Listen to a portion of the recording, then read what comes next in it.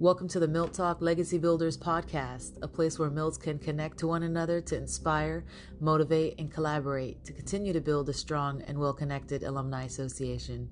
I believe that Milton Hershey School rebranding is actually just getting started, and I want to be part of that journey. I think the best way to commemorate Milton and Catherine Hershey is to continue our own legacy that impacts the world as Milton Hershey so impacted us. I believe the level of extraordinary that each and every Milt carries within them is deeply underestimated, and this podcast will help in the journey to show off what Milts are really made of. I'm excited to get to know more Milts, more insight to their upbringing, and what they're doing now to build their legacy and bring value to others, and what being a Milt really means to them. Today I'm speaking with Lauren LeBron, class of 2007, founder of Inflection Point Holistic Wellness, a home sense manufacturer that provides vegan, eco-friendly, non-toxic products at affordable prices. Lauren focuses on holistic wellness by promoting others to make time for self-care and aim to harness the power of scent to create a sacred space that triggers joy and relaxation within your home or office. She specializes in home scents and creating feel-good moments within your space because let's be honest, the world needs more feel-good moments these days. With an array of complex and comforting scents, she is sure to have something for everyone. Inflection Point Holistic Wellness is also dedicated to giving back to its communities through fundraising for community nonprofit organizations that align with their values, bringing awareness to their neighborhoods on the importance of sustainable living, promoting the importance of reprogramming the mind to think positive, to think in a positive manner, and its direct correlation to success and happiness, and promoting self-care of mind, body, and spirit. Wow. Welcome to Milt Talk Legacy Builders podcast. Lauren, thank you so much for being my guest. What a wonderful Thank you so much for having me. Yeah, absolutely. So we were talking a little bit earlier. So I'm going to ask you some of the same questions. I'm going to start with, when did you get to Milton Hershey? How old are you? I was 6 years old. It was 1997. So it was my second grade year. I was just turning 7, but still 6, little baby. That's why you said people call you a lifer. That's so true. Yeah, you were 6. Yeah. Tender little age. Oh my goodness. I know now when I look at like my kids and I see how really young I was, then I thought I was grown, but it's so crazy to think about. Yeah. So do you still remember a lot of like that first year? I actually do. It's weird because it's like I remember my first like second and third grade year, and then I feel like there's like a blank space. Yeah. And I think because middle school is pretty traumatic for me. Yeah. And then high school I fairly remember because I really just kind of stayed to myself. I worked, I was in sports and stuff, and that was it. So yeah. What kind of sports were you in? I did cheerleading, and then I like managed ice hockey. What else did I do? That was mainly it. I worked. I started working when I was 14 years old because I was determined to never have to ask my mom for anything. Wow. So I didn't want to. I wanted a cell phone. I didn't want to have to ask her to pay the bill. I started getting into makeup. I didn't want her, the burden because to me she had no money. So I didn't want to ask her for anything. So I had to get contacts because I hated my glasses and I wanted to pay for them myself. So that's what I did. Wow. That's awesome. That's so responsible at that age too. I feel like first of all, my first little home, there was only 3 young people in it. Everybody else was in high school. Okay. It was really weird. And then also on top of it, my family, I'm the youngest by 7 years. So I feel like I have kind of always had an older head on my shoulders. I saw things more realistically than people my age, I think. And also I was exposed to a lot too. So, that makes you grow up. I feel like I was a little bit older than my age, for my whole life. Absolutely. Yeah. And that is a big responsibility on someone's shoulders being so young. Cause you were privy to so much, more advanced things than what your brain should have been, taking in at that time. Yeah. And I think a lot of Milts share that same experience. Absolutely. A lot of us saw a lot of things or had to deal with a lot of things at such a young age, especially Milts who came in at that age. Like I came in at 10 and I thought that was a scary experience. I can't even imagine coming in at 6. It's just 4 years away and it can make a world of a difference. Yeah, it took me a while to understand what was happening. I feel like I was just like, oh, this isn't going to last. I'm going to go back home. And then it wasn't until I realized that this is it. Like, this is where I stay, and I only go home 4 times a year for like a week or so. And, you know, I got used to it, but I feel like I started, you know, acting out. Yeah. Yeah. Absolutely. For sure. Yeah. For sure. Just trauma like that, like going through such an experience, it goes somewhere in your body. You know what I mean? It goes somewhere in your brain. And a lot of times at that age, if we don't act out at that age, or we don't know how to react at that age, and our feelings and all these things, it just sits in our brain. But sooner or later, that trauma resurfaces in other ways. Anger, you know, keeping to yourself, depression, sadness, anxiety, that feeling of like, don't know where you fit in, you know, it resurfaces. Yeah, absolutely. I relate to all of it. I relate to every bit of it. And I think that's why MILTs connect so well, because like we all relate to the same experiences. Yeah. Right. I think that's why it doesn't really matter if you knew a MILT growing up. When you guys connect, it's because you have that same background of, you know, kind of being in limbo your whole life. Yes. You know, because like we were talking about earlier, how, you know, because we were at the MILT and we missed those life experiences that our cousins and brothers and sisters had, we kind of feel disconnected from our family. We feel disconnected from our MILT family because everybody's so spread apart, living their own lives. And we kind of just trying to figure out where we fit in. And, you know, that's why I think no matter what, we will always connect and have a bond. Yeah. Because that's the only experience, the only other person that could possibly understand that feeling, you know? Exactly. So. Exactly. It is. It's like her own little separate family away from every other family that we should have had or came from. Now we have this new family who only understands these same experiences. Yeah. It's amazing. Honestly, it's amazing. That's what keeps us, you know, MILTs, you know, and that's why I think our network can be so incredible. If we use that connection for good, we can get so far together, you know, helping each other. Yeah. Yeah. So when you came, did you guys come from New York? Like, did your mom live in New York? Yeah. She's lived in the same house, apartment in the projects in New York since the day I was born, actually. So about 32 years in the same apartment. Wow, how crazy. She's never moved. Yeah. Yeah. My husband's grandma is the same way. I think she lived in her house for like 50 years now, and she still hasn't moved. Yeah. Yeah. So it's a connection, you know. Sometimes you just, now at this point, she probably doesn't want to move anymore, you know. I know. I'm trying so hard. She's up here right now visiting, and I'm like, look at this, like, for the same amount of money, living in this beautiful house. And, exactly. You know, just trying to show her like what she could be doing, because I can't. I hate going down to the city. I don't want to go down there. Yes, I know. So she's in the city now, but you're in Rochester. Is that outside of the city? It's far, far north. It's right on the border of Canada, pretty much. I pretty much live on Lake Ontario. Okay. Yeah, because New York is huge. It really is. Yeah. You don't even realize how much the city is just like a teeny little corner. Yeah. How funny. Yeah. Just like this whole state above it. And it's actually beautiful. I love it up here. Yeah, I think I know another MILT in that part of New York. I think like Alicia Dobson, I think, is in upstate New York or something like that. A couple MILTs are upper New York area. Yeah. Yeah. Not Robin Henderson. No, maybe Robin Henderson. Maybe there. Oh, you know, maybe Dale Henderson was up here for a while. Okay. I think he left. I think she might be. Yeah. I just don't know what part, but yeah, it's always nice to connect with other MILTs near you. It's great. Mm-hmm. So when you left MHS, did you go straight to college? I did because at that time I was really angsty. Yeah. And I was just like over being like tied down. I was at the MILT for so long, and I just wanted to go out, live my life, and do what I wanted. So I actually only went home for 3 weeks. Yeah. And I started school early in the summer. And I went to art school first for fashion marketing, which I switched last minute. It was supposed to be graphic design. But then I realized I thought I was going to be like some, I don't know what a celebrity dress wardrobe specialist or something. That's what I wanted to do. And I was dead set on it. So I went for fashion marketing, and I realized that those hopes and dreams were just hopes and dreams. Okay. Yeah. But I was able to use that degree. It did help me get a management position in retail for forever. Like that was my crutch that got me that. So, it's not like it was a complete waste, but definitely you changed direction. Yeah, you just changed direction.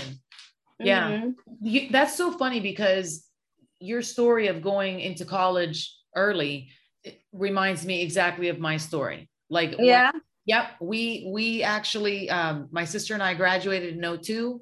And the day of graduating, like we came back home to my mom's house with my family there and everything. And we had a terrible family tragedy that day. One of my brothers was just taken off to prison that day, taken off to jail right in front of us. And we didn't even have a clue of why or what the hell happened. They just came and took him. Wow. So I was home like 2 weeks and was like, what the hell's going on? We were learning all these things that, got him in that position. And we were all just shocked. It like crushed our whole family. So my first thing was, let me hurry up and get to college and get a job, so I can help pay whatever lawyers, blah, blah, blah. So that's what I did. And I didn't want to be home. Like at that time, my relationship with my mom and my family in general was very, very negative. I hated being home. Yeah. I hated it. Couldn't stand it. We were always battling. So I just wanted to get the hell out of there, Yep.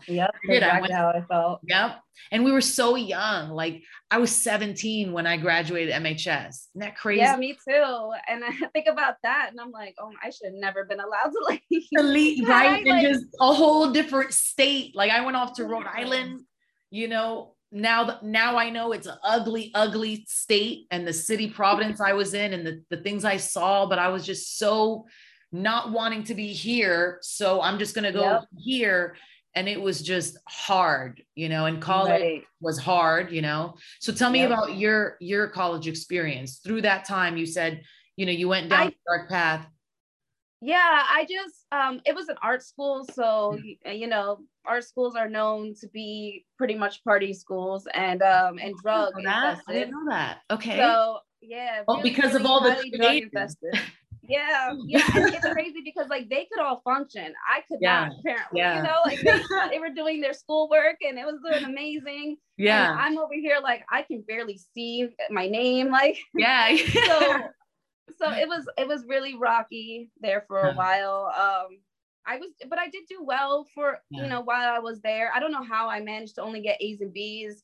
Yeah. I mean, it was bad. We used to go and get McDonald's sweet tea at 8 a.m. and dump half of it out and pour the rest of it Captain Morgan and go to class like that every day. Like, wow. Yeah. I cannot believe it. I cannot believe I'm alive sometimes. But I met my first son's father there. He didn't go to school. He was just like a kid that hung out on campus and he was so cool and, stupid. And so we got, I ended up getting pregnant by him and I left that school and 4 weeks after I had my son, that's when I went back to school and I got my accounting degree. Yeah. And I was doing really good for a while, really, really good. Yeah. I had my big girl corporate job. I was working, making good money, supporting my entire family because my boyfriend had lost his job and he just wanted to be a stay-at-home dad. And I was like, you know what? It's cheaper than daycare, so I'll do it.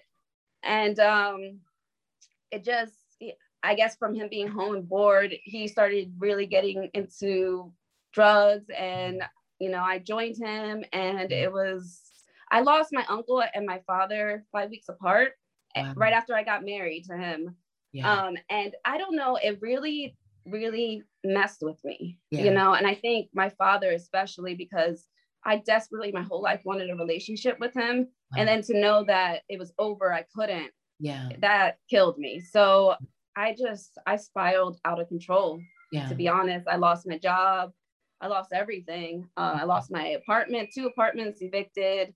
Wow. The last one, they actually boarded up the house on me, so I couldn't even go back and get my belongings. So when I moved back to New York, I literally had 2 weeks worth of stuff, like clothes and stuff, and my son, and that was it. Wow. And I was addicted to drugs. I had a felony charges coming up. Sorry if you hear my kids screaming. No, that's totally okay. Yeah, you'll probably hear it sooner or later. Yeah. But yeah, so, I decided to come back home and live with my mom. First of all, she needed help at home because she had been in a bad car accident and she just couldn't really do much on her own.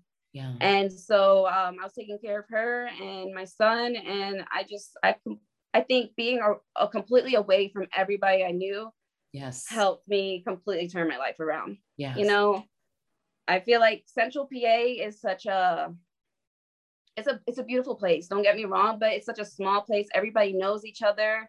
Yeah. So like, I feel like I had to get away as much as possible in order for me to find myself and heal and recover, because if I would have stayed there, I'd still be in the same position, I feel. Absolutely. 100%. I agree with that. Yes. And it's true because I relate to so many of your experiences in college. You know, I dealt with the same exact things.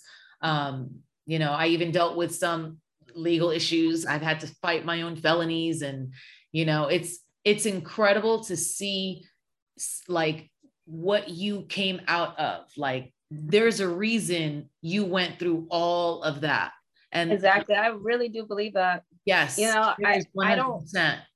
I don't even feel ashamed, and that's why I'm able to talk about it, because if I hadn't been through all that, I wouldn't be able to understand that side of the world, and I wouldn't be able to help them in the way that I'm trying to help now. Because that's like what we do with my company, is try to help people like that. Like we're trying to work with raw, it's called raw, but RAWR, RAWR. Got it. But it's pretty much addiction awareness, nonprofit here.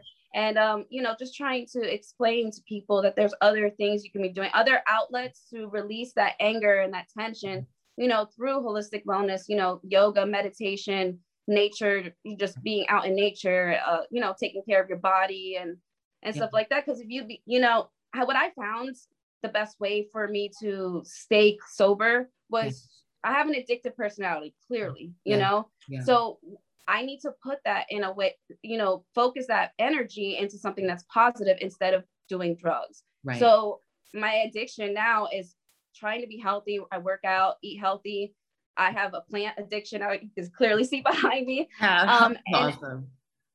And just, and just helping other people, see that there's other ways that you could put that addiction towards that's healthier. Yes. And you can give back and be a productive person in society. Yeah. I'm always going to have an addictive personality. It's, my trauma, I teach PTSD, I have hyper focus. So let me put that hyper focus into helping somebody else or helping, the planet. Like, we donate money to plant trees. Yeah. We donate money to nonprofits. We're constantly looking for different collections and different ways we can give back and help addiction awareness, mental health awareness, all the things that I struggled with that, these organizations helped me. So how can I give back to these organizations that if it wasn't for them, who knows where I'd be? Yeah. I was able to use a lot of community resources to get my job. I ended up becoming a manager at the Gap, even with the felony, because of the community resources, I never would have been able to do that or even think I could. Yeah. So stuff like that. And just like the counseling services, that was all community. They reached out to me. I was able to get drug counseling, PTSD counseling. I was able to be put on medication, although I don't personally take medication anymore. Yeah. I found other ways to cope with my mental issues. But, for people, some people can't do that and they need a medication, and to know that there are resources out there, but just nobody knows about them. So my goal is to try to spread that information to the communities that need it, because it's the communities that don't need it that know about it. Right. So how can we get that down, to the hood where they need it? They need it the most. So that's so awesome.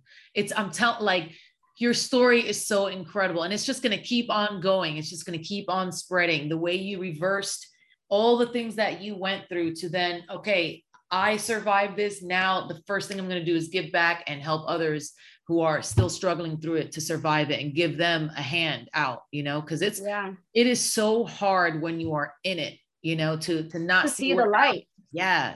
To even feel and believe that there is hope for you. That's why I said, I love your social media posts. And I think you should post about your story more often, just be a complete advocate of what you did to survive it, because people are going to keep hearing it, and it's going to keep pouring more hope into those people. Because honestly, had I seen that post back at my time in college, I would have been like, oh my God, there's hope. And oh, look at this other milk. You know, granted, I was older than you, so I had already gone through mine, probably finished mine by the time you were going through yours, you right. know? So, but imagine if I had posted about that and you heard it, like people need to see 100%. It. I feel like my transparency is not to get attention. My transparency is not to try to promote my business, although I've been told that several times. I wanted to be transparent. I've been transparent about this before Inflection Point started. You know, I started sharing my story before that because I felt like I was ready. I had been over it, and I had created a coping mechanism that worked for me. So I figured, if this is working for me, I know other people are going through this. Let me share it. And that's where it comes from. It literally comes from a sincere place of me sharing my story, because I know I'm not the only person. And I want people to know it's okay to feel this way, but it's not okay to stay in that place. You have to get up and go for what you want. It's not going to get handed to you. The world is never, you know, we're milked. We were not given those cards. I'm sorry. You know, we have to get up and go and get what we want. And I think, you know, because of the milk, we were kind of hand fed so much that it's hard for us to be like, some of us are just naturally born go-getters, but some of us needed a little, you know, kick in the butt. Absolutely. Like me. Absolutely. Yeah. So, you know, I feel like I always had it in me. I just didn't have any like confidence in myself. And now I'm just like, you know, and, you know, I always worried about what other people were going to say or think. And now I'm just like so over caring that I'm just like, you know what, I'm going to do what makes me happy. This is what makes me happy. Exactly. You know, I love making candles. I love things that smell good and it makes me feel good. So let me, you know, share that with the world. Yeah. You know, and honestly, if there are people out there who think it is not a good thing or not a righteous thing to promote your story along with your business, they're morons. I mean, because of course you started this business mainly because of your experience, and you help other people fight that horrible experience with something more positive. So of course there's a correlation. I mean, it should be blasted on your business page for your website why you started this business. And if people have an issue with that, they don't understand business, number one. And two, they just can't see that correlation. That's unfortunate for them, because that, of course, what people need to understand is the world is flat now in a sense, and that with social media, I have fans, you know, followers and stuff from all over the world, and we all understand each other and we can all relate. You know, we hit that translate button and we're like, I've been there. And, you know, you have to understand that it's bigger than just me and my business. You know what I mean? It's me showing that anybody, anywhere can change their life right now. You can wake up today and decide, I don't like this anymore. I don't like where my life is going. Let's start making little changes. And I always promote little changes. Don't think you need to completely change your life in one day, but just making little, it's taken me years, you know, to get to this point, and I'm still growing. I'm still, you know, seeing certain things don't work for me for long term, and I have to change and tweak my routine. You know, and it's hard. There's moments where I'm just like, screw this. I don't want to do this anymore. You know, I have my own personal problems that, you know, we have to go through. And, you know, but the point is that I don't allow myself to stay in that place. I'm constantly moving forward. And me and my boyfriend were just talking about this. That's how I've been my whole life. I don't dwell on the things that have happened to me. I'm always just chug along, keep going. Yes. And I think that's important. People get stuck, and, you know, and I know that feeling. I felt stuck. But you don't have to feel that way, you know. Absolutely. You can do something about it. Absolutely. So, yeah, that's it. Exactly. It is just a decision of looking forward and not backward, because we could always look backward and regret. Like every human on this planet Earth has things to regret. Now it's just, are you going to stay there, or are you going to push it forward and create more things that you don't have to feel like you regret anymore, you know? I'm so glad that you are able to do that and help people do that, you know, because that dwelling place, it's an awful, awful place. Yeah. So you have a new boyfriend now. You have triplets also, right? Yeah, my boyfriend is actually a MILT. What? Oh my God. Okay. What's his name? Give him a shout out. Christian Cruz. Hey, how awesome is that? I love that. Yeah. Are your triplets with him? Do you guys have the triplets together? Yeah. Triplets. So how old are the triplets now? Okay, so they're technically Irish triplets, which means they're Okay. 10 months apart. So I have a set of twins. Oh, that's what that means. Okay. Okay. Yeah, and then I have they're 2, and then I have a 3-year-old who just turned 3. So they were all 2 for 2 or 3 months. How funny, how crazy. Yeah. Wow. So twins, it's, and then one 10 months after. And your son, son. And my oldest, he's gonna be 13 at the end of September. Okay. So, wow, that's crazy. Yeah, so 10 years apart completely. And then I just had 3 real quick. Yeah. That's so cool. What a good big family now. Yeah. Yeah. Cool. That's really beautiful. And Christian, what does he do? Right now he was an EMT for forever. That's with these hard. Yeah. Yeah, that's it. It was getting to him really bad. It's a really hard job. Yeah. You see a lot of things, and there was just a couple of things that he had to deal with towards the end that he just he couldn't kick it. You know what I mean? And he was coming home angry and, just kind of keeping to himself. And he realized that he needed to find something else. So now he's working for himself. He kind of just, he's planning on opening a shop, but he buys overstock pallets and resells the merchandise. And and he drives Uber, and also he has a MMA gym where he teaches lessons because he does have his little belt in that. So and he's a fight not completely professional, I guess he would be semi-pro. Yeah. So he does that. He does a little bit of everything. That's awesome. To be honest, we're able to pay our bills and some, and he actually makes more money now than he did as an EMT. Wow, so that's great. Yeah, and honestly, EMT is rough, and they don't get nearly as much pay as what their job. They get minimum wage. Minimum wage. That's so, and they're like on the line, like they see the person before the nurse or the doctor sees the person, like that. Yeah, if they don't know what they're doing, that person's going to die. Yeah, if they need to tourniquet something and get fluids in you, you know what I mean, they're the first person, there to save your life, and they get paid minimum wage. And during the pandemic, they were putting their life on the line, getting paid minimum wage, and they never got hazard pay like they were told they were going to. Never got it. Wow, that's so awful. See, they just get forgotten about, like teachers, just forgotten. Yeah, the EMTs, the firefighters, and the police officers all got hazard pay. Wow, they got all these extra benefits and everything. Such BS. But the EMTs and the paramedics got nothing. Nothing. Awful. They're the most unappreciated frontline workers ever. And it's crazy because they're the most important in my no one preps them for what they're about to see. The only thing that preps them is a phone call, the operator, someone calling 911, and this is what they need. And it could be something like someone could be calling 911 and be like, I have a cough, or I have blah blah. They get there and the person's full-blown flu, fucking all kinds of horrible things that they're now susceptible to, or stab wounds, or domestic violence wounds, or what, all this. I've heard stories of EMTs and the stuff they see, and no one preps them for that. Like, no, you have to be a special kind of person I could never. I couldn't either. Yeah, I couldn't either. Yeah. Good for him though. Good for him. And I'm glad he saw like the impact it was having on his mental sooner rather than later.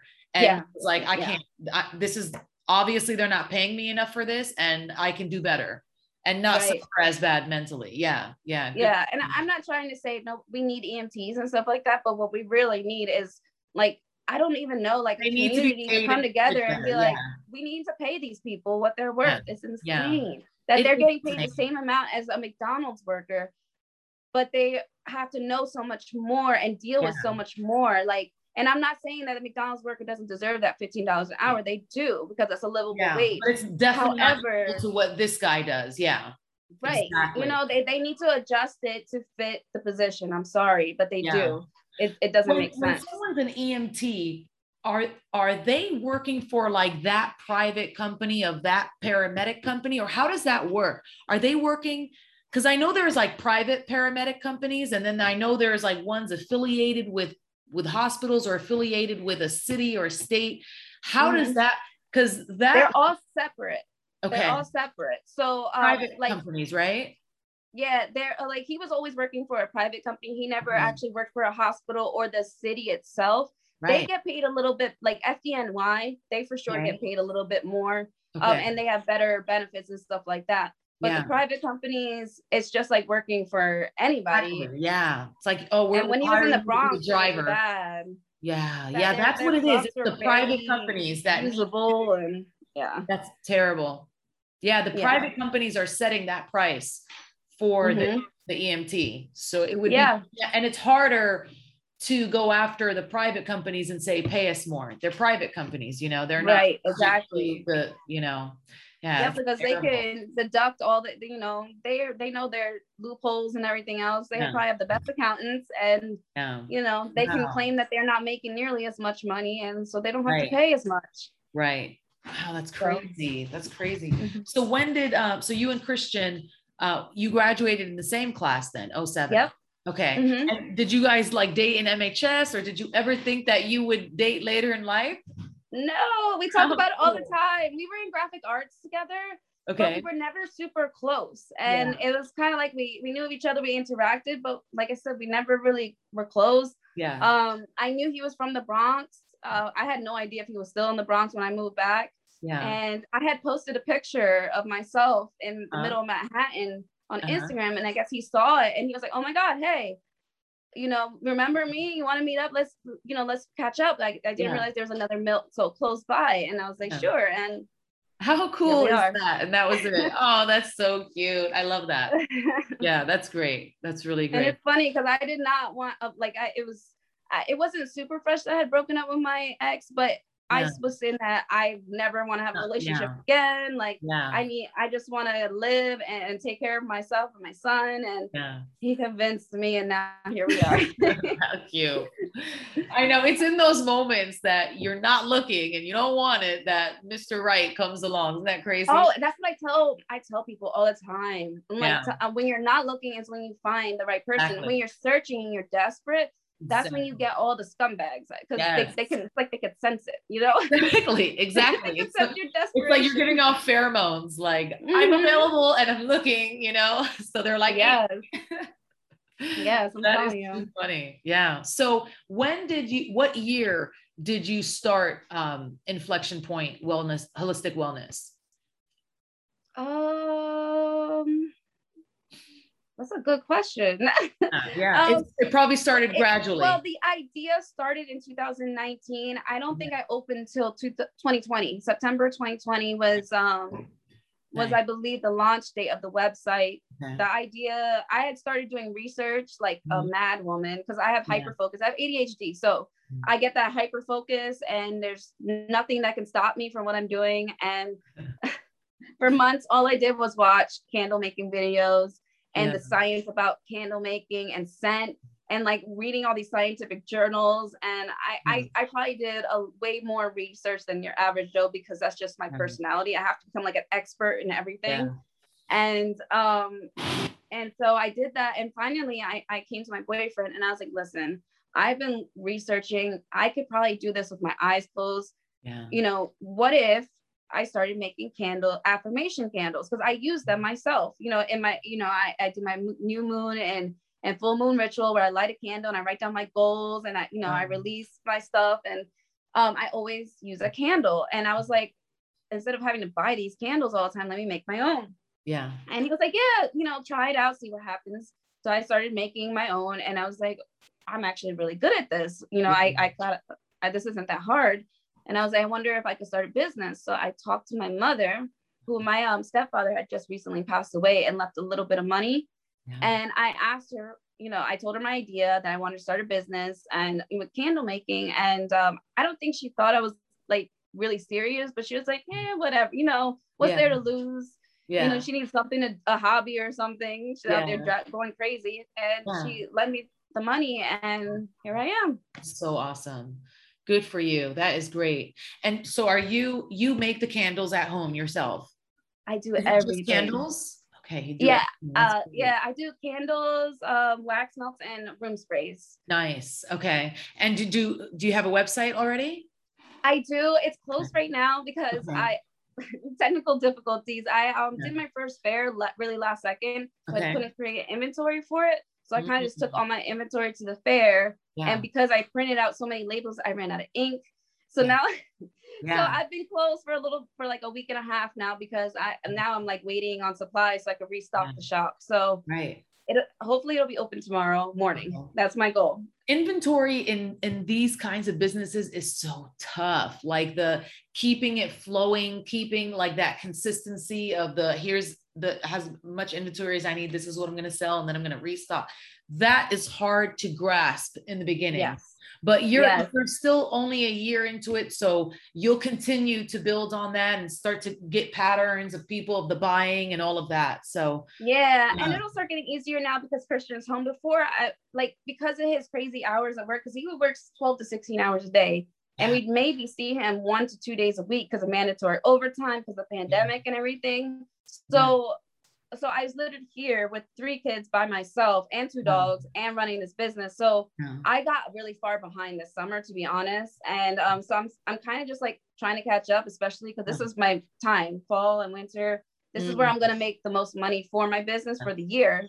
So, he's been home. We've been working together, figuring out our schedules and how we can make both of this work while not neglecting each other or kids or the businesses. So it's crazy, but we're making it work somehow, some way. Exactly. I definitely just need to sit back and like really think about how I can be more efficient with my time. Because the biggest issue we had before is it's just taking me too much time. So really going through my product listing and cutting out things that are just, as much as I love doing it, too time consuming, and just becoming more efficient pretty much. Yes.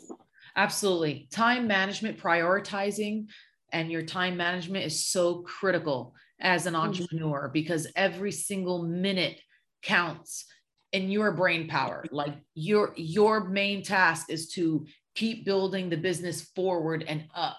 So if your energy is being spent on some of the smaller things that are needing to be happen in the business, then it's harder for your brain to have the energy to deal with the bigger things or the time. The bigger vision. Yeah. Yes. That's where I'm at. That's where I felt this summer is I started out the year so strong and I was getting a lot of momentum, and I think I put my toes into too many things and got myself involved in too much, and it overwhelmed me. And I kind of shut down for like a month or two. And then it's been hard to get back into the flow because now my brain is like, okay, where were we going? Where was this vision going? And I've actually decided I had to revamp some of that vision, because maybe I was gonna expand my bath products, and I don't really sell much bath products, so why would I do that? Right. So it's what's realistic for me right now. As much as you want to do bath products, do it for yourself, cut it out, and focus on what the people want. It's not about what I want, it's about what everybody else wants. So just little things like that. I just gotta it's constantly almost like rebranding. It's every year you're constantly what am I doing well, what am I not doing well, and where can we go, and trying to figure it out. It is. It's an ongoing, evolving, journey. Your clients will probably continue to evolve. Smells will continue to evolve. Trends are going to keep evolving. The way people buy will change. Before it was more in-person buying. Now everybody wants to buy online. Now it might go back to people want to go to a fair. They want to go to a little store. They want to do both. So it's a constant evolving.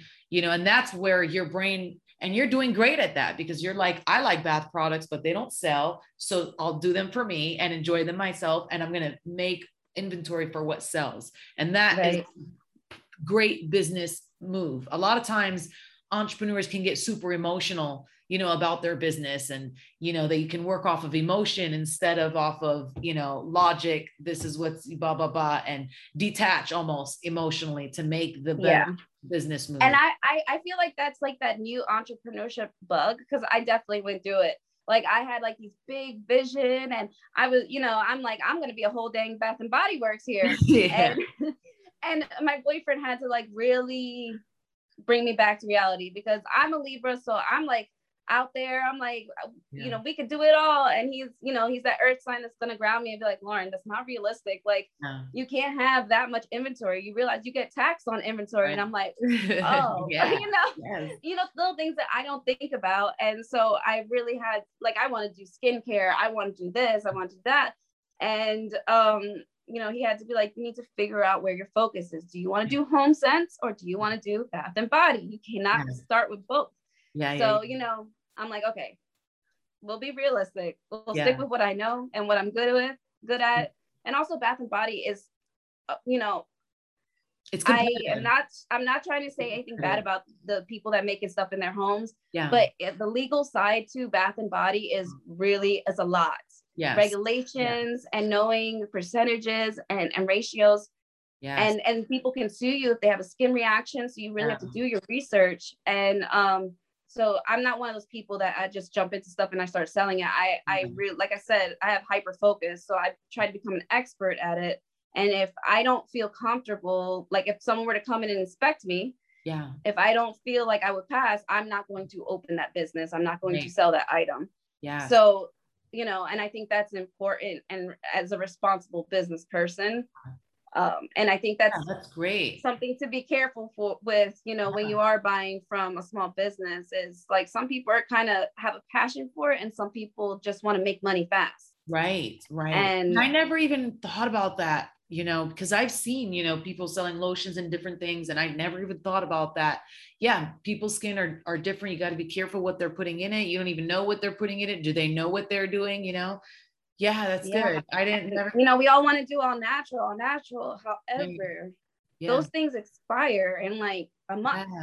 So that's another thing. You know, I go to a lot of these fairs and stuff and I don't see an expiration on the packaging or like there's not the federal guidelines. You know, it's just because of my mind is different. So when I see someone post, oh, I love this lotion that I just bought, and I'm sure it feels amazing. It's probably amazing, but I just want to reach out to that business owner and be like, hey, you want to get on to the, you know, the government regulations and at least make the label follow that, because you can get shut down just from that. And it's just like, so it's little things like that. I kind of want to do a little bit like maybe an online workshop, just trying to like for new entrepreneurs, you know, little things that you should watch out for that no one tells you about, you know. And that's why you should start your YouTube. That's exactly what I want to do. I want to show people my journey and where, like, because at the beginning I didn't think about any of this, like even just like the warning labels on my stuff and like everything that's on this label is for a reason. It's all federally mandated. And I wouldn't have known that if I wouldn't have hyper focused into what it was to own a candle business. You know? Yeah, absolutely. It's critical because it's true. I mean, you're running a business and it needs to be accurate, it needs to be proper. It's great. And definitely start that YouTube, and you can even start, you know, on your social, giving little knickknacks, information, tips. People love that. People eat it up because they need it, you know. An entrepreneur who's like, I didn't even think about that. We'll see that. And I'm going to follow her because she has some good information, you know? And all the information I got is free. It's out there. It's just like little things that you don't even think of or know to research. It's honestly, it's really on every state's website. When you go onto the small business thing, it's just that nobody wants to sit there and read all the fine print. But you know, with my products, especially because they're fire, I had to sit there and read all the fine print, and I realized that like, wow, there's so much more to it. And you know, using fragrance oils, you know, because I had to learn about lotions and oils and all that stuff, because the fragrance oils are used across the board, the ones that I use at least, because they're non-toxic. So the ones I use are the ones also used in Bath and Body products. So, you know, it's just little thing I never would have thought of before. I never would have thought of, and it's so important. Because I know I don't want to soak in an oil that's going to make my skin feel irritable, you know, just because it smells good, but it's not made for the skin, or it's not made in that quantity for the skin. You know, that stuff really affects people. And especially and they actually just updated it. It's called IFRA. And what they pretty much, it's the Fragrance Association, the International Fragrance Association. And they're the ones who decide the safe levels of what you're allowed to put in different products, including candles, because some people can have an asthmatic reaction to it. Yeah. So there's guidelines on how much fragrance you could put in different products, and it's constantly changing. Wow. So if you don't know that, have aluminum in it, like oh my gosh, that's another story, and that's another reason, like, because I have such young children, and I've kind of gone, the natural route. I really did a lot of research on what is in our products, and I've gone completely natural as much as I can, and I didn't realize candles had carcinogens in it, a whole crap ton. Wow. Those Bath and Body Works and Target and Walmart candles can literally give you cancer. Wow. And there's been cases, especially the Bath and Body Works candles, where people wake up and, if they had the candle and they were sleeping and they wake up and their entire nasal passages are black. Oh my goodness. From all the soot. Yeah, you know what I mean? Yeah. So I'm obsessed with candles, and I'm like, I can't have that in my house. I have kids. And what's the point in me buying all this extra all natural products if I'm burning not, toxic candles in my house? Right. So I did all that research, and that's why, like, I chose the wax that I use, the wicks that I use, and the fragrance oils that I use. They're completely clean air certified, meaning they won't set off an asthmatic attack. They won't, they have no phthalates in it, nothing that could be banned in anywhere in the world. It's not going to be taught. If your kid were to eat the wax, they're not going to die. Even though I don't suggest your kid eat the wax, but even if your child did, your child will be fine. It's food grade soil with pretty much, I mean, it's not food grade fragrance oil, but it's not at a concentration that's going to hurt someone. Right. Yeah. Yeah. So. Wow. And I burn candles a lot in my house too. It's true. And when I burn them, I'm conscious of, I didn't know about the carcinogens, but I knew that there's something in them that you shouldn't light them and not have like a window open or like large space, Yeah. So when I do light them, I make sure either maybe a window's cracked or it's in like a big room, and I don't keep them lit for a long time. Yes. And that's another big thing. The longest you're supposed to light a candle, for, safety guidelines is 4 hours. And then you're supposed to turn it off, let the wax completely harden, and then relight it. Okay. And that's how you actually, your candle will last the longest as well and have the best scent throw and everything else. Yeah. But that's the longest, per the guidelines that they've created, it's 4 hours max. I love that. Or else you could risk really your house catching on fire. Like, it's about it. Yes, exactly. Yeah, because I have forgotten a candle and I've left the house before, and I came back and I'm like, oh shit, I left the candle, So that it is very important. And I love that you have done all, you could tell in how you talk about it, all of the hours that you put in to researching it. That's awesome. Yeah. Yes. Really good. My biggest fear is like hurt somebody. I'm trying to bring happiness into your home, not hurt you or your family, or so I really wanted to know what it is. And I'm, and also, like I said, I have that hyper focus. I cannot help it. Yeah, that's good, because you're tuning it into something positive, like you said, which is great. Yeah. So what 2 pieces of advice do you think you would give to a fellow entrepreneur just starting their journey? My biggest advice clearly is research as much as possible. And I tell everybody this: you should not purchase anything until you've done at least 6 months of research. And it doesn't have to be the hours that I put in, just 6 months, because your mind is going to change on different methods of doing it. You're going to learn different ways that, so I felt like about at 6 months of my research, I could make a good purchasing decision. Do you know what I mean? I knew that I could get myself on a better foot and kind of know what I was doing before I started doing it. Because, capital is important. You don't want to blow all your money on stuff that you don't need. Right. So don't take just one person's advice on the supplies you need. Do your research and see how multiple different people do it, and then find what is going to work for your situation, and then, start doing it. And my second would be, do the freaking business plan.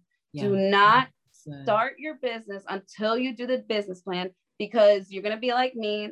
And first of all, tax time is going to be crazy. And also, you're not going to have, like, when I first started it, I really didn't think it was going to become something. It was kind of like a let's see how this goes, and dip my toes in, and it picked up a lot faster than I thought it was going to. So I had to completely revamp what I was, because I don't know if you saw, but I was doing really elaborate wax carvings, and it just wasn't a sustainable business. As much as that was fun and beautiful to do, Yeah. there's no way I could turn that into a sustainable business, because to make one candle would take all day. Yeah. You know, so, you know, just realizing that you got to be realistic and do the business plan, because that's what's going to help you realize what's realistic, because it makes you do the research on what's selling, you know, what the market is like in your area, because that's really important too. Yes. You know, I could sit here and make a bougie $40 candle, but if my surrounding area and my online presence isn't willing to pay $40 for a candle, I'm never going to do anything. Yeah. So you have to, audience. Yeah. You have to find that balance. And I think my accounting background helps a lot with that, and understanding market value and, you know, the need to buy in bulk to bring down your costs, and how to price things out. That's another thing. Small businesses price their things at 2 times their costs. Yeah. That's fine. You're going to make money, but you will never be able to wholesale, white label. You're closing yourself off to staying in this small business and never actually being able to scale. So you need to do the research and realize 3 to 4 times your cost. You're not cheating your customers. What you're doing is you're saving your business, because wholesale, white label is the bread and butter. Is what's going to keep you going from month to month and pay your bills. You know, and you need to still make money off of that. So that's why I tell everybody 3 to 4 times your costs. If that's too high, then you need to figure out how to lower your costs. And I think that's an important lesson, you know, for small absolutely business. So important. Before my husband and I got into financial planning, I was in distribution with my brother. So we would purchase wholesale, or we would create a product and a brand, and then we would distribute it, 1 to the consumer online, 2 to a retailer like a 7-Eleven, who then would sell it to the consumer, and then 3 to another wholesaler, who would then sell it to their retailers, who would then sell it to their. So we had 3 distribution channels, and you have to have price brackets for each one, you know, and to know those pricings, so you're not cramming yourself in so much, so crucial. And of course, you're working on a smaller scale with that, and I love that you guys are thinking realistically now, but I think in the future, as you continue to build, you can start to diversify your product and scale a little bit bigger, and then maybe have that little luxury market that you start to do for people, where you know, you have more time now, because your business is flowing here online, just naturally consistent. Now your creative side could come out, and you could establish a new audience of more luxury. And that is kind of what I want to do. I would love to do like a spa line that's, you know, a little bit more expensive and all that, but like I said, I just have to be realistic at first, and you know, gain my following, gain the trust of people and stuff like that first. Small steps, you know, like you said. And I think that's the problem. So many people get so excited and into it, and once they realize that you kind of have to start a little bit slower, they're like, I don't know if I want to do this. It's a lot of work. It's going to take forever to get to that point. And, you know, they give up. And definitely, you know, you're going to have up and downs. It's never going to be like you're going to be successful and that's it. Even successful businesses how many of them have they claimed bankruptcy or shut down locations? So, you know. That's so true. But you are absolutely right. That accounting background that you have, coupled with your creativity and your entrepreneur mindset, is solid, you know, because you could see the, you know, financial operation costs, and you can calculate those numbers while you also are establishing your vision and creativity, which is good. A lot of other entrepreneurs don't really have that side, you know, so they, you know, would need a bookkeeper. Eventually you'll need a bookkeeper, because you don't want to do your own stuff anyway, but because they don't even understand the numbers yet, and they're still learning that part. But and I do feel like it helps me. I get told all the time, and like, because, you know, also join Facebook groups that have to do with your business. I've gotten so much free information from those. It's insane. And I also being able to bounce your ideas off of other people in the industry really help.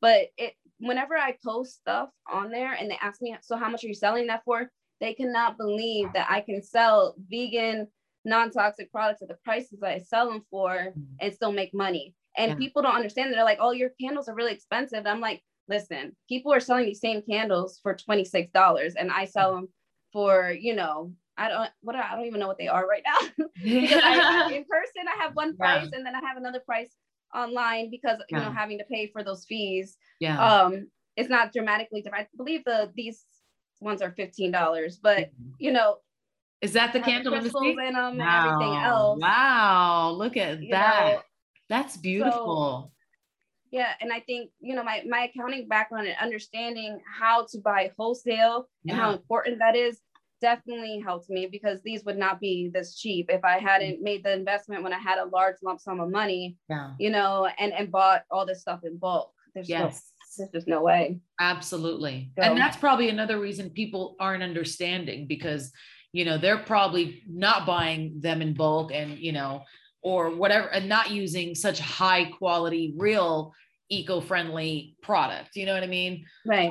So they probably just haven't really wrapped their brain around the accuracy of what they're really saying. Yeah. Right. Because your price points sound absolutely right. You know, for everything that you're doing right and quality and by law and good for the people, of course there's going to be a price that comes with all of that. Otherwise, go to TJ Maxx and inhale some fake candle stuff, you know? That's what I'm saying. You're like, go to the dollar store, get your $5 candle if you want. I mean, I'm nothing against that. You do what you want to do. Yeah. But at least know that when you're buying my product, I've done my research, and your baby isn't going to have black soot in their nose. That was horrifying when I realized that can happen. And I switched away from glass because it is a hazard and it can explode. So I have children, I have pets. I don't want the glass to explode. So that's why I switched to tins. These will never explode. The worst that could happen is if you leave it on too long, and it might burn your table, you know, a mark on your table from getting too hot, but it will never burn down your house. So little things like that I've done my research on, and to make a safer product after doing the research. What are these big companies doing, and how, you know, what is bad about them? And, you know, as an entrepreneur, that's what you have to do, is who is doing the best. You want to study them. Yes. Yeah. And know what they're doing well and what they're doing bad, and try to make a superior product within your means. Absolutely. So, you know, that's what I've been doing. And, you know, and the tin is so much cheaper. One day I hope to be a Bath and Body. Yeah, absolutely. The vision is there, and it doesn't, just because it's not now doesn't mean it can't be later. You know, and shipping glass is a lot more expensive than shipping tin. So that's and because I do it with tin, I don't have to use plastic, which I'm trying to be as eco-friendly as possible. You can reuse these tins for anything. And also I don't have to use plastic. I can wrap this in paper, and it's going to come to you exactly how I took it off the shelf. Yes. You know, it's awesome. That's awesome. I like what you said earlier with, you know, the running of the family, and, you know, him pursuing his dreams and you pursuing yours, and you got 4 kids in the mix. So tell me about that. What advice do you think you would give to another entrepreneur who also is managing a family and trying to do it all? Because that is I would say one of the hardest things of entrepreneurship is the balance of family. There's no balance really, but how to, you know, do all of that. Cope with it all. Yes. I'll be really honest, I am no expert. I am still struggling, and I think it'll always be a struggle, because like you said, it really is the biggest challenge that you have. You know, there's always going to be someone that feels a little neglected or, you know, but I think the most important thing for me and Christian is that we try so hard to support each other as much as possible. So like, I am never going to tell him, no, I don't want you to go after this dream. I don't think it's a good idea. If he's done his research and because, you know, I'm always going to be there, you know, just support him and stuff like that, and vice versa. Like, there's been many times where I wanted to stop doing this, and he's like, is that really what you want to do? Yeah. You know, or is things just hard right now? So just, you know, you really got to take your ego aside, you know, and make time for both of you. I wake up at 5 o'clock in the morning, not because I have to, but because this is important to me, to make sure I have time for self-care, to make sure I have time to run my business, to make sure that I'm able to clean up my house, and so that it's a safe place for my children. And then, you know, just scheduling time in throughout the day. When am I going to be in the office?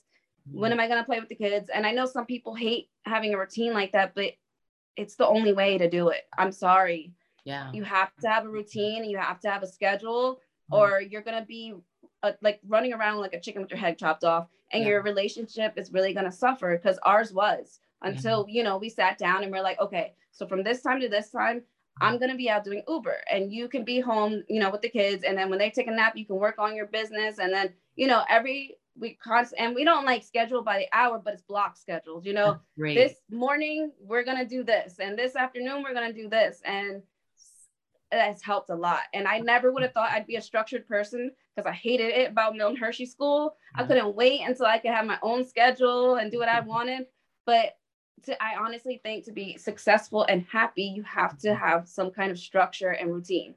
You have to. So 100%. I so feel that.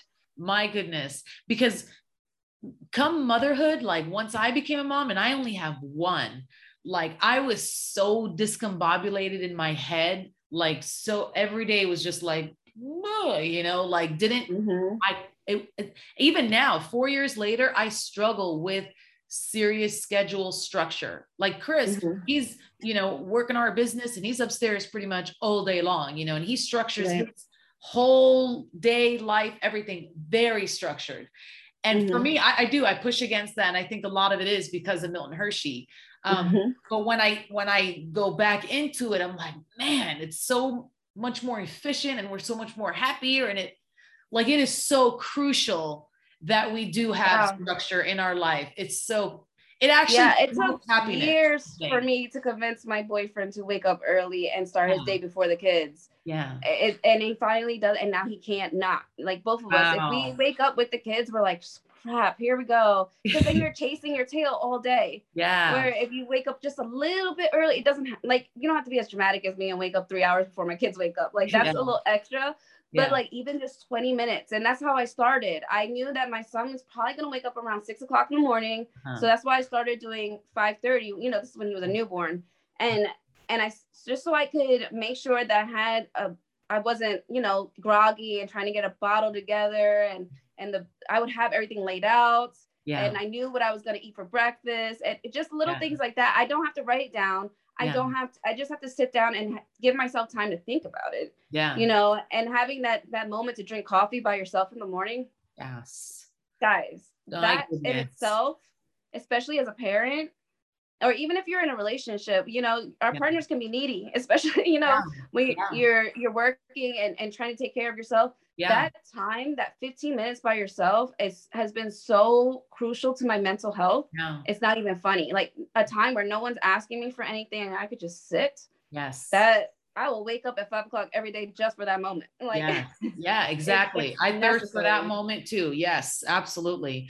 And with Zameen, I've been trying to like wake up earlier. This girl, like as soon as I crawl out of the bed, I can't even make it to the bathroom. And I'm like as quiet as a fucking clam, like so quiet. There's no noise. And she's there all of a sudden. I'm like, how do you feel me out of my bed? Like, we're not in the same bed. You're in your bed, I'm in my bed. How do you know I left the bedroom? She just, our oldest of the 3 little ones is like that. Atreus, he is just like so obsessed and fascinated with us that he wants to be with us at all times. And it's cute, but sometimes it could be a little frustrating. And with like what I've decided, we've made their bedroom as safe as possible. Like literally, my boyfriend built them beds because we couldn't have them in cribs because they were climbing. So we built them beds. Their beds are on the floor. There's nothing. We don't have no TV, electronics in there. Everything's wooden or plush. And I don't care if they wake up. I'm going to have my hour in the morning where I work out, and I do this.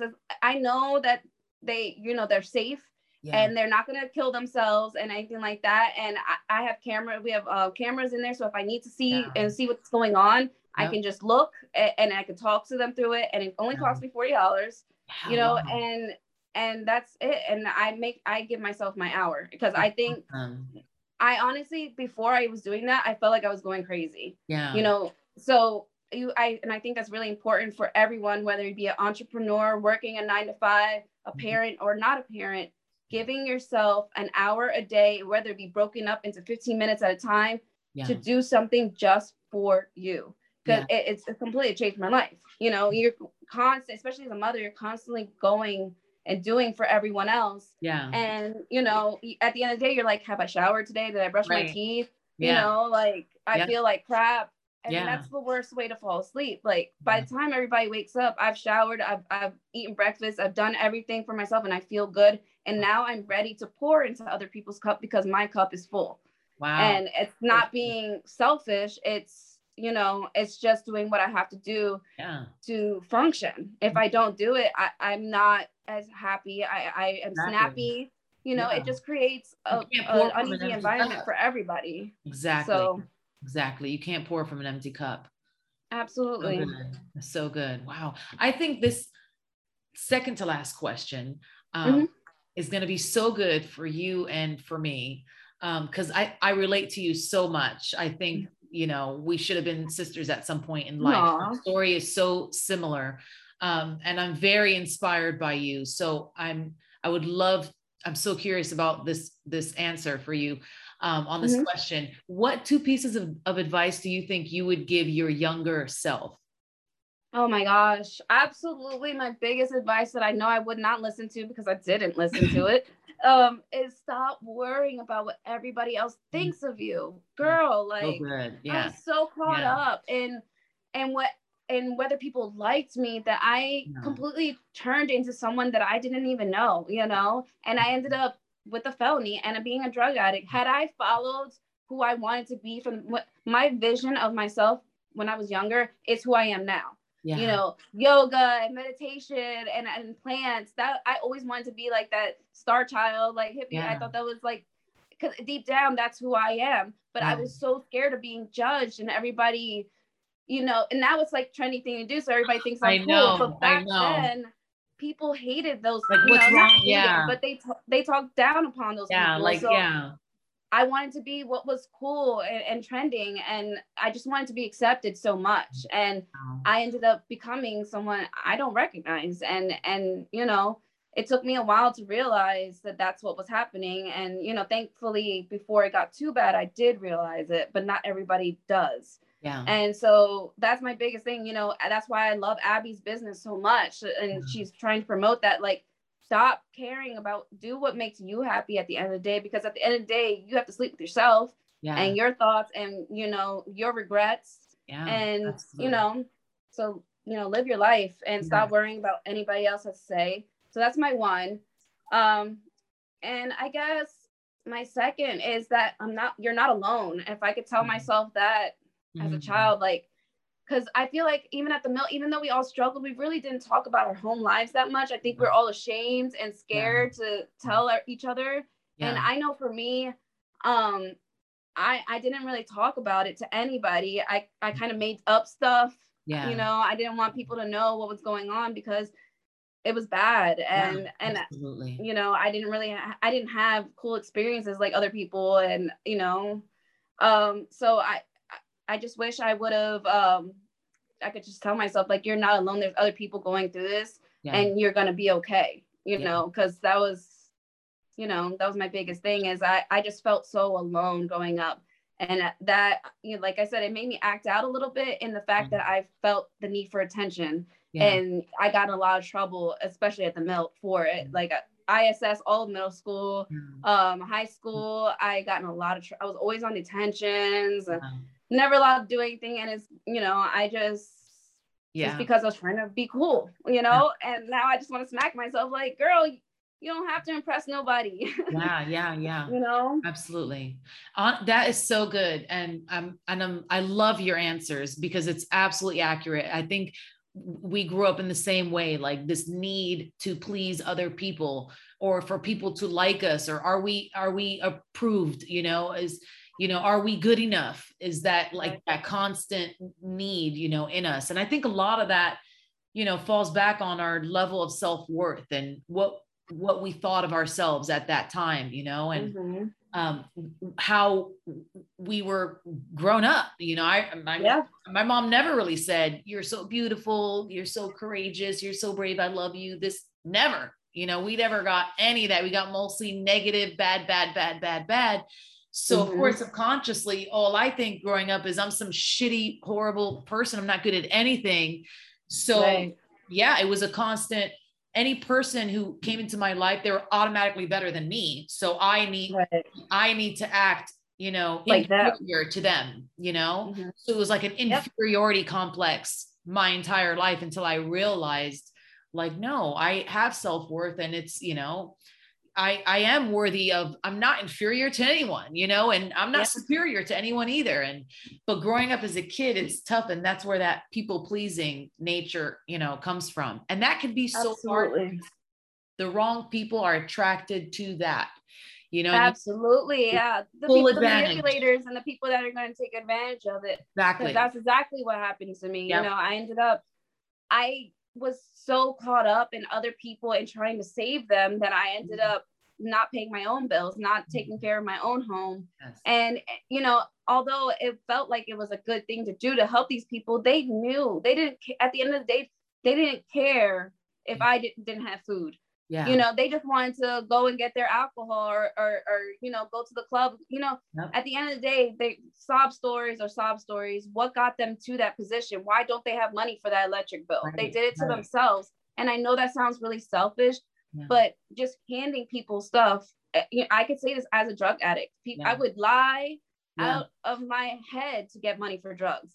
So, you know, giving people money and giving them handouts isn't always the way. Sometimes that tough love is needed, and, you know, be there for them to talk if they need someone to talk to, but you can't hand them everything. And that's what I've learned, because after I started getting my life together, I wanted my best friend at the time to also get clean and everything. And she took advantage of me to no end. I was paying her bills. I was doing this and that. I'm all the way in New York getting her Ubers from one place to the other and thinking that she's going to a friend's house to be safe because she was in a bad, but she was going to get drugs. And that was the end. When I saw the Uber stop at a hotel, you know, I had to put an end and realize that I'm not helping anybody. What can I do to actually help people that were in my situation? And that's why I've decided to go towards the community nonprofit route. I'm still using my energy. I'm just redirecting it into a healthier way. Instead of being an enabler, now I am helping to educate the communities that need it the most, you know? And I think trying to get that through your head and realize that you're not actually helping this person, you're doing more damage, is really hard. It's really hard because you want to be a good person and you don't want to feel selfish. But I can say as a recovering drug addict, you're not helping them. You're really not. Absolutely. You're not. Absolutely. You're absolutely right. And it hurts and there's guilt that comes with it, but the result is what matters the most. And, you know, the guilt will subside once you see that what you're doing is good for them and it's not enabling them. Yeah. It's hard. It's hard. Yeah. It is a really hard. I know I said like second to last question, but that definitely obviously wasn't the second to last question because now I have more questions. The last question, I guess, what do you think it means to you to be a MILT?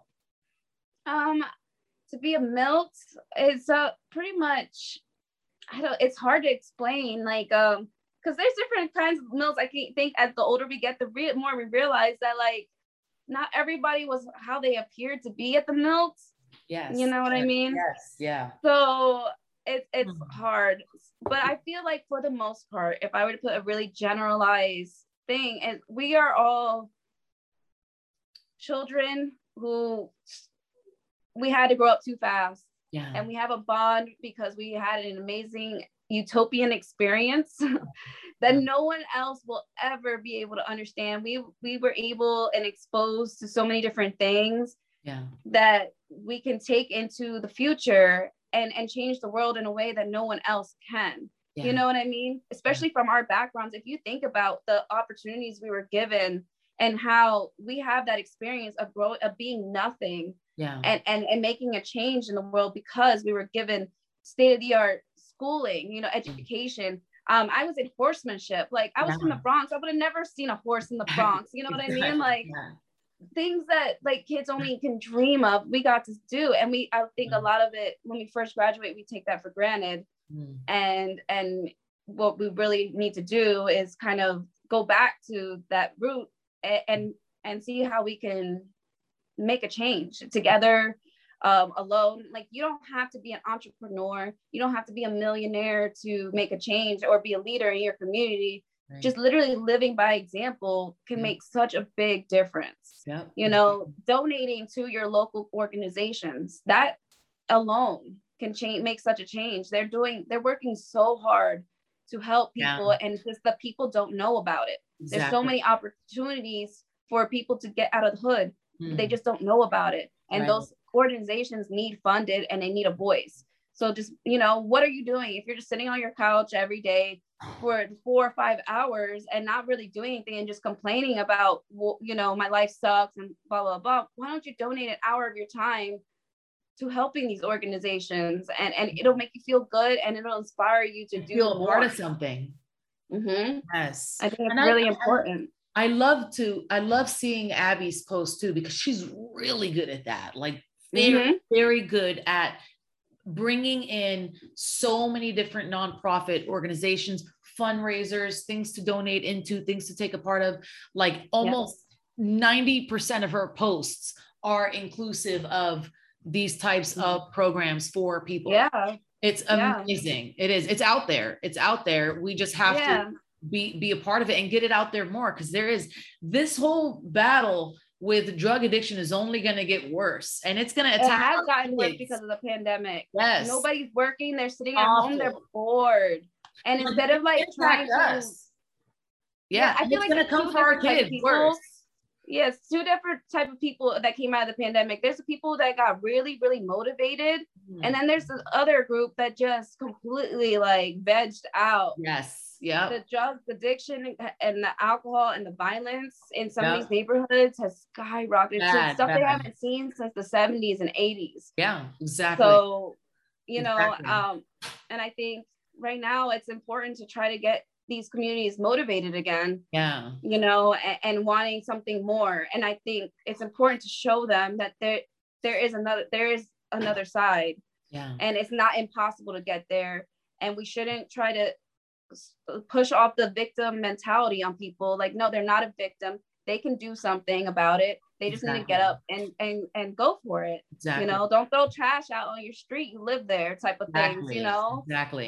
You know, just little changes that could really help our communities and the workforce and, you know, everything. All of it. Absolutely.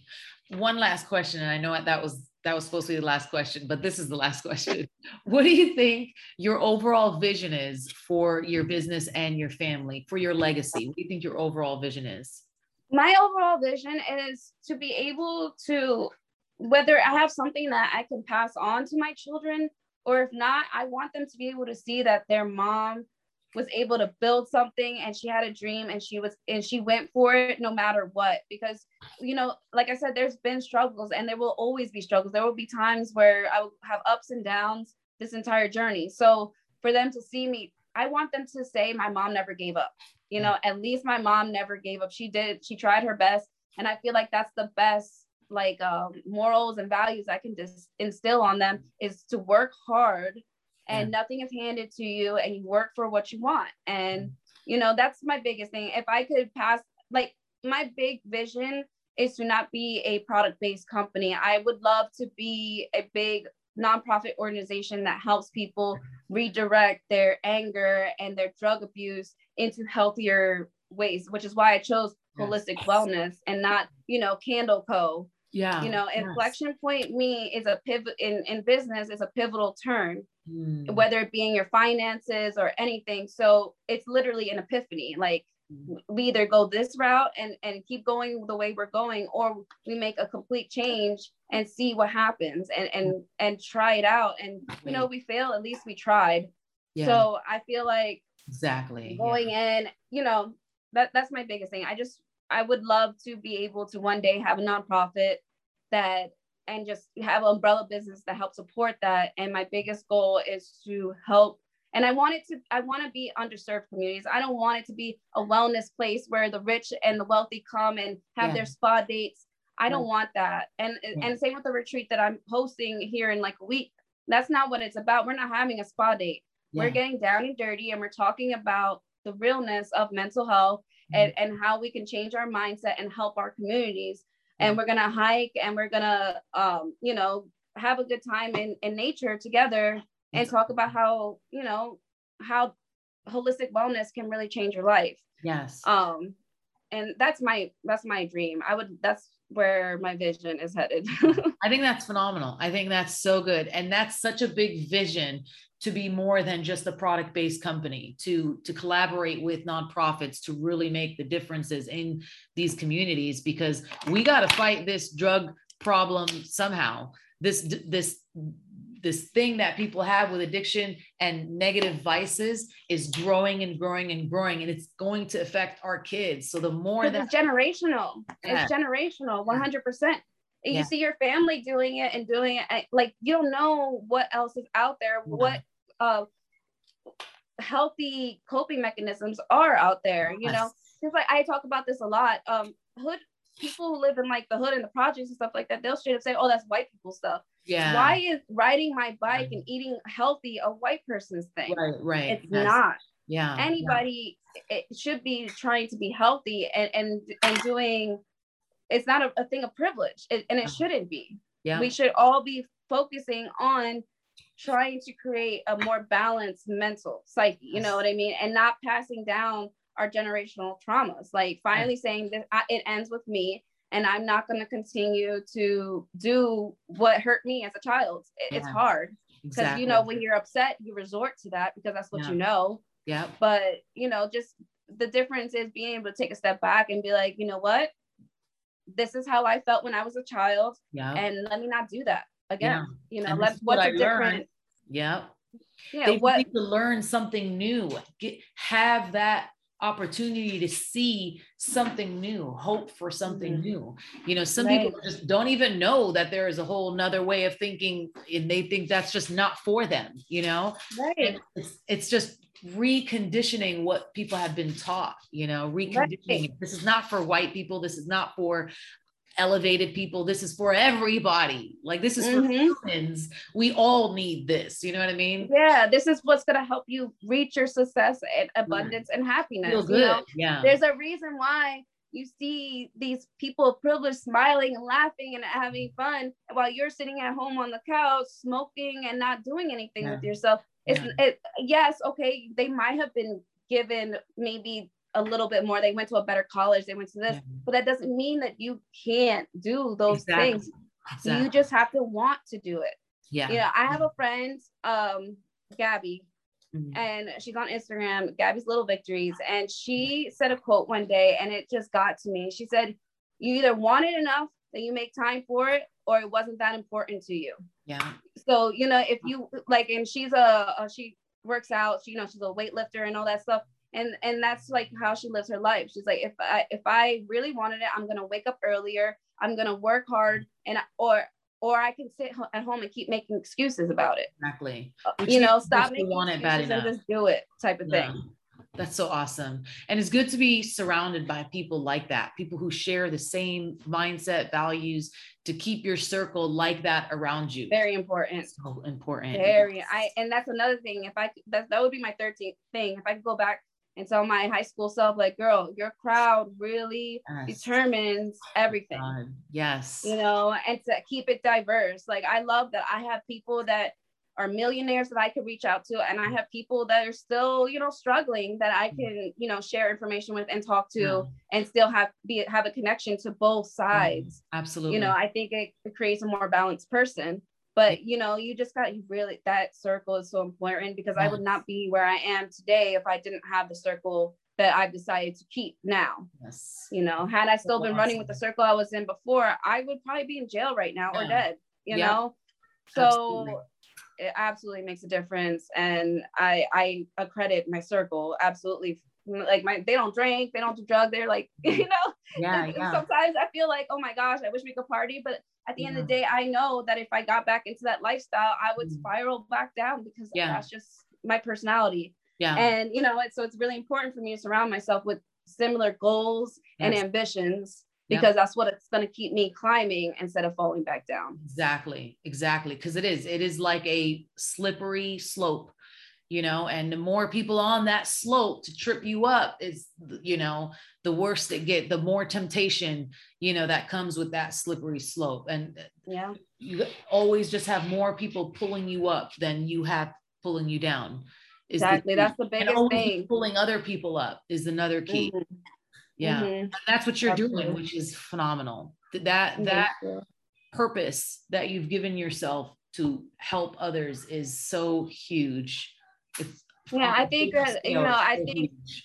that's important. I think, you know how like we learned about, I can't probably not pronouncing this correctly, but Pavlov's laws. Yes. Yeah. Remember how we learned about the hierarchy? I Yes. feel like purpose was on there, and it 100%. If you don't have a purpose, you'll feel like a lost puppy. Yeah. And that's what got me into drug addiction. I didn't know what my purpose was. I didn't know.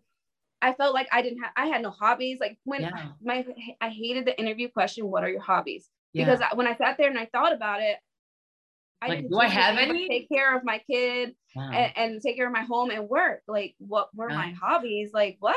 Yeah. So now I could list off a million. I could sit here and talk to you all day about who or what my hobbies are, because I've made it a choice. I'm going to do something. I'm going to give myself purpose. I'm going to give myself a reason to wake up in the morning. And, you know, something that's outside of the daily grind of going to work or taking care of the kids, you know, stuff like that. Yes. Something for you, something that gives you passion. Yeah. And desire. That's awesome. It's important. So important. We had such a wonderful conversation. I 100%, Lauren, I am very, very, very inspired by you. Like, thank you. Truly, your story means so much to me personally, and I know it means so much to other MILTs. Even people who don't relate to your story or my story personally, to be able to see someone strong enough and vulnerable enough to talk about it and do something about it, and then help other people figure it out too. It's incredible. Mm-hmm. And I know your business is going to keep moving forward. Your family is going to grow. I love that you found another MILT to share your life with. I think that's beautiful, especially if you guys are on the same page of forwardness and progression. I'm in awe of what you're doing. So thank you for being such an awesome MILT. Yeah. And being such a good example. Thank you. And thank you so much for having me. I feel so honored that you thought of me. Absolutely. Yeah. Thank you. It's really great. And I definitely want to keep in touch. So let's keep the communication lines going all the time. Before I let you go, I want you to mention any social media platforms, websites, anywhere you want people to follow you, contact you, or anything you have upcoming that you want people to know about. Okay, thank you. So hopefully, like I had mentioned to you earlier, the website should be up and running tomorrow. Okay. So that is in inflectionpoints-holisticwellness.com.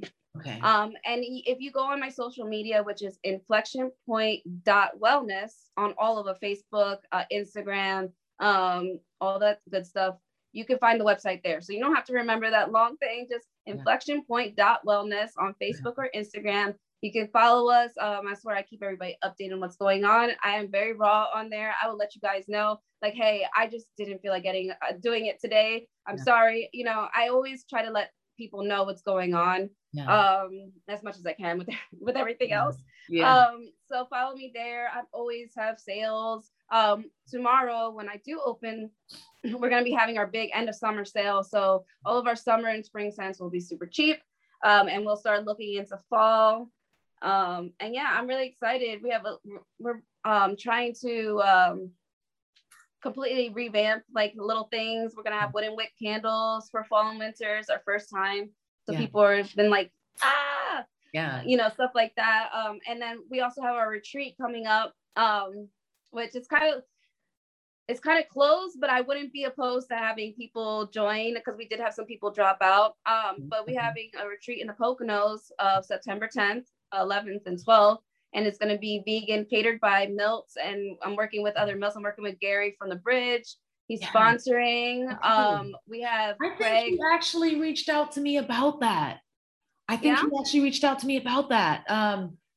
Why did I think that the retreat date already passed? Was it like pushed up, or was there a previous date? No, because we had always released it to the public in September. Oh my God. Okay. So I need to get back to him about that. Yes. Because I thought for some reason, like the date passed and I was like, oh, I missed it. I didn't get back to him soon enough. So well, you might, September he did 10th. have another thing in June. So I don't know if maybe he reached out to you Okay. about that. Maybe that's That what might it be what you're was. thinking of. Okay. Maybe that's what it was. Because He had I a just he did word a of health. sponsorship in June for the community in Harrisburg. Okay. So this one is just because he's always trying to educate a growth mindset. Yeah. Because that's what his organization is, Empower at the Bridge, is Yeah. trying to empower people to level up pretty much. Yeah. And so we figured our eco-friendly and all that stuff, our companies kind of have the same vision. So I try to work with them as much as possible, support their nonprofit. I did a fundraiser, might be the Light Collection. That collection I'm gonna have to do a sale on, and we're gonna be giving all the proceeds to his nonprofit. Wow. And so this is just a time for me and him to get together and bounce ideas, and it's kind of gonna be like an open talk.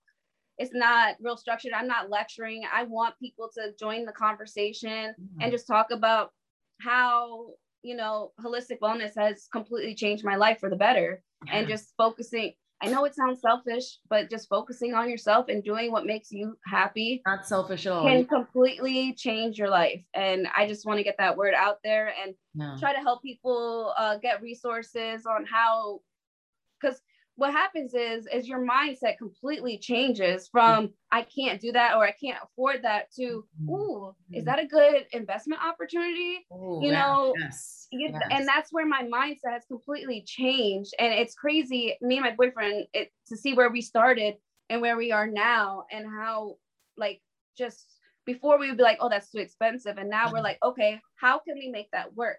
Yeah. What is our return on investment on that? It's so important. Wow. It's so crazy how our mindset has changed. And like, I couldn't see those things before. And I think it's because I was so clouded by my everyday routine and just, I have to do this, I have to do that, and not giving time to myself to get the clarity I needed to see the bigger picture. Yes. You know what I'm saying? Yeah. Yes.